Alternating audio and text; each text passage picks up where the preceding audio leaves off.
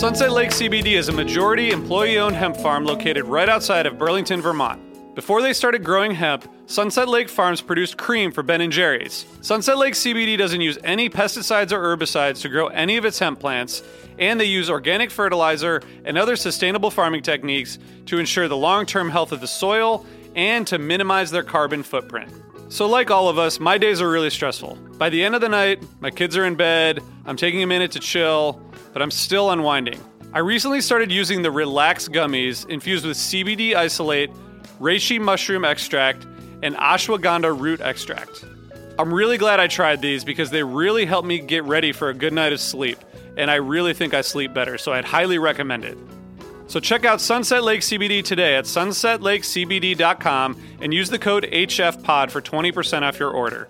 That's sunsetlakecbd.com and use the code HFPOD for 20% off your order. Farmer-owned, Vermont-grown, Sunset Lake CBD. Hey everyone, it's Cam Hurt, host of the Best Show Ever podcast, and we have got a second season coming out very soon that I am very excited about. We've got some very cool special guests, including musical acts that we all love, like Karina Reichman, Daniel Donato, Jake Brownstein from Eggy, Rick and Peter from Goose, and many more. Tune in for new episodes dropping on Osiris Media March 5th on the Best Show Ever podcast. Hey listeners, I want to tell you about a sponsor, Music Masters Collective. They're a nonprofit organization that produces unique music events, providing opportunities for fans and artists to meet and collaborate in an inspired and creative atmosphere. Every week, they host different events, all with the opportunity to learn from world-class musicians like Oteil Burbridge, Trouble No More, former members of the band, Milk Carton Kids, Nikki Glaspie, Bill Frisell, Sean Colvin, and many more. This June, join the Fab Four, Joan Osborne, John Sebastian, Marshall Crenshaw, and a great group of faculty for the debut of Magical Mystery Camp. This all-inclusive, once-in-a-lifetime music vacation experience in the heart of the Catskills will be packed with nightly performances, workshops, speakers, song circles, open mics, and a lot more. If you're a performing musician at any level, bring your instrument. If you're a music lover, bring your good spirit. It's an amazing experience for individuals, friends, and couples alike. Registration is open, spots are filling up, so check it out soon. And scholarships are available.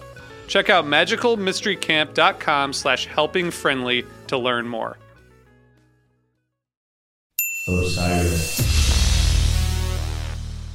Hey, this is Robert Walter of Robert Walter's 20th Congress. This podcast is part of the Osiris Podcast Network.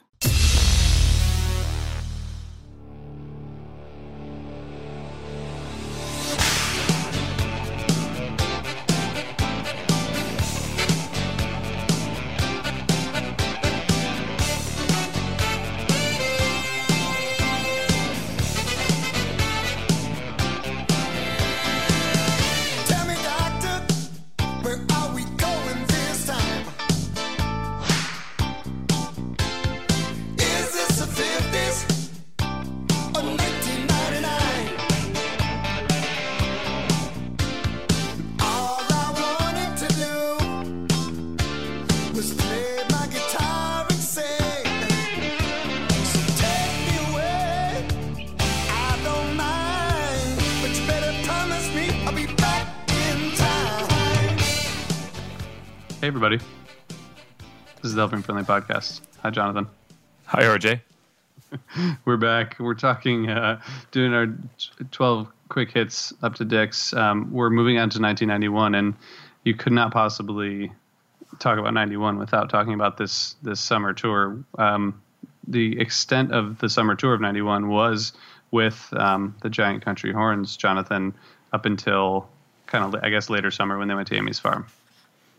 Yeah, I mean, I think that's right. I mean, they played in May, stopped well before Memorial Day, rather. So that's not summer. Then they come back and they launched the summer with the Horns. They played, what was it, like a dozen or so shows with them. And then Baker's dozen. And then they took a week off and played Amy's Farm, capping things with a festival. It's nice when a summer is capped with a festival. Yeah, it is. It is. Well, we can talk about sort of why this was important and interesting. I think there's a few different things, but I remember getting several of these tapes from '91, Oh, yeah. all really high quality. Right, this is when soundboards were plentiful, and the horns, the arrangements. I don't know much of the backstory. I'm not sure Trey or the band has talked a ton about it, but must have been a shitload of work to, although they did have a fairly narrow catalog with the Giant Country Horns, but to rework every song to include horns out of the however many 50 or 60 songs that they played, that must be a lot of work, right? I think it was ambitious for a band on their scale, and I think they knocked it out of the park. I think it's interesting also that we came up with this idea as we were space trucking in the RV in the southward direction, and thinking, well, we should do something, and we started talking about this idea, and I started making lists and taking notes as you were driving, and we were kicking around ideas. When we got to 91, it was immediate that you said Arrowhead. I said, okay, Yeah. yes. Right. Yeah. I mean, this is the one show from that tour that I definitely had both nights on tape, and I'm not sure I had many of the others. Like, I don't remember the Bayou or the Tracks show. I definitely had the Bayou show myself. You did? Yeah. Okay. Well, I mean, kind of, it's my home-ish town. Yeah, yeah. And I know the Colonial Theater, which was one of the first ones, and the Battery Park from Burlington circulated heavily as well. But yeah, Right. This one for whatever reason, these tapes like really were well circulated. Partially because maybe it was several shows into it, so they were starting to, they're all kind of similar, right? In terms of like the playing, it's not like they vary that much night to night, but they're probably getting better as they went on. I feel like they were hanging well together in the second half of this tour, but I think they were strong. I think they were probably well rehearsed. And some of these things, like the tune we're going to play here, first appeared with horns quite some time earlier. Good point. That's a really good point. Yeah. So not all of these charts were brand new. That's a really good point. Yeah. And there's a lot of stuff that did feature horns, which were more one-offs, right? Pretty much, I think. Yeah. Yeah. Certainly they didn't do this until before.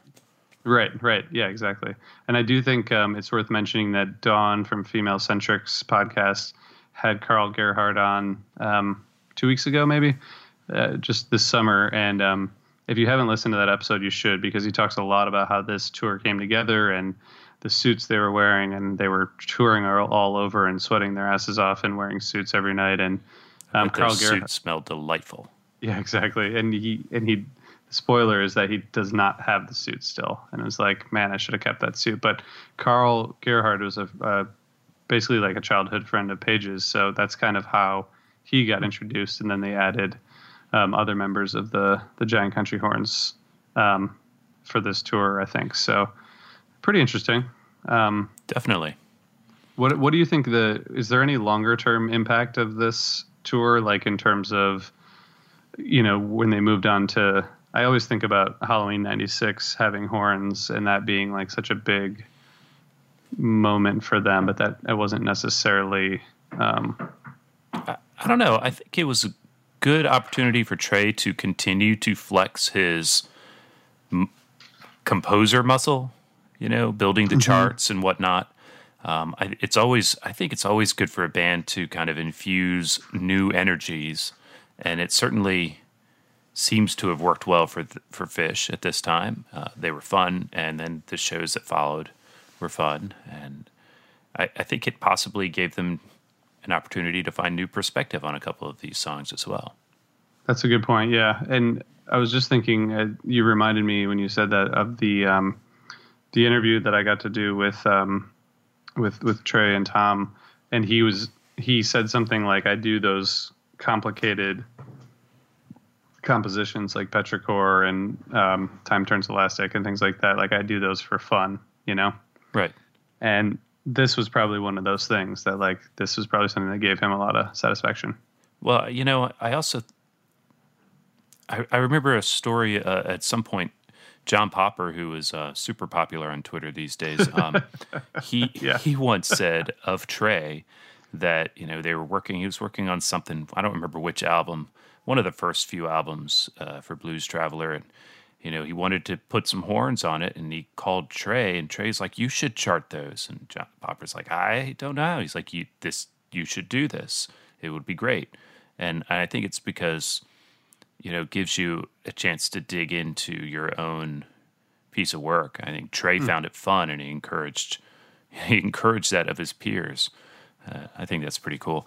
I don't really know what that story meant or what the point of it was, but I liked it. It was a cool story, man. I liked it. I liked it. So should we tell them what they're going to hear? Yeah, and then we should let them hear it. Well, let's not be crazy. Let's not get ahead of ourselves here. Yeah. But so we mentioned it's Arrowhead Ranch. It's 72191 from Parksville, New York. And we're going to play the Split Open and Melt. I picked this. I'm going to say, you named the venue.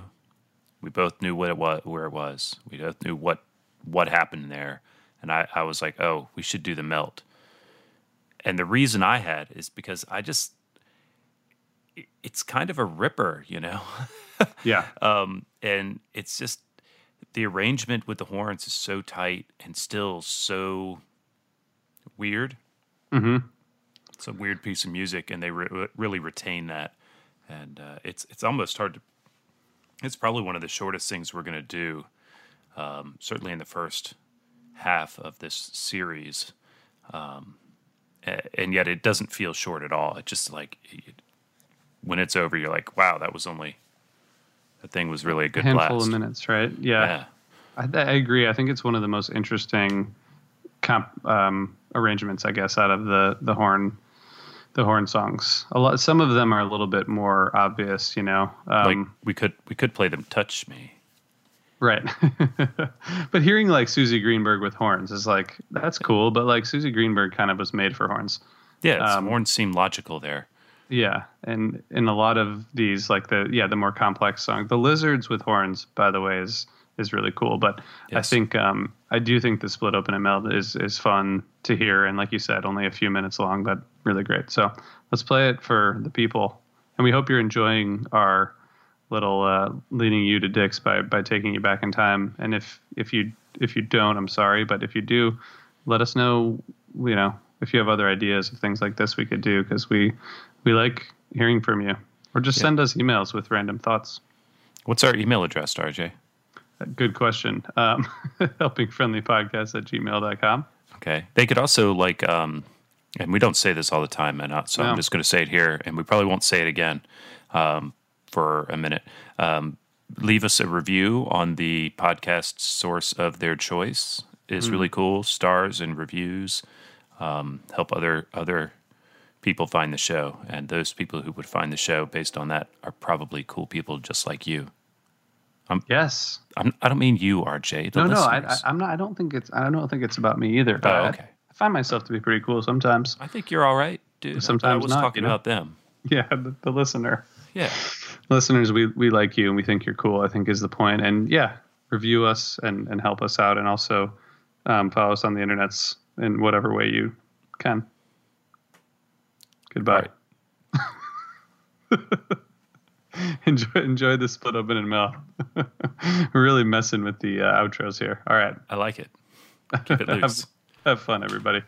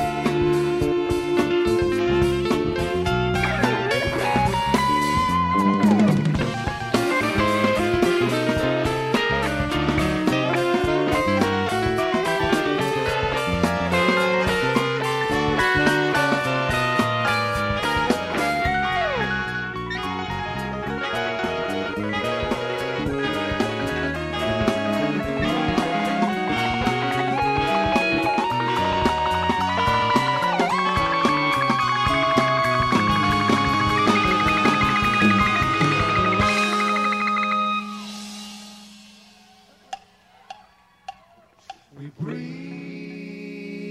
deep in a steam dream and plunge below the water line.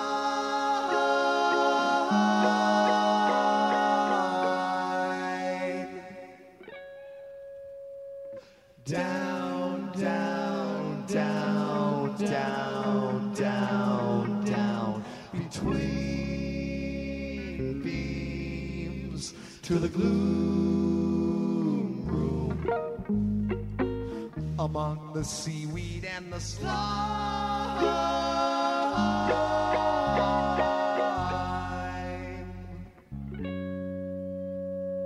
Down, down, down, down, down, down. Bell, little opening bell. Bell, little opening bell. Little opening bell. Bell, little opening bell.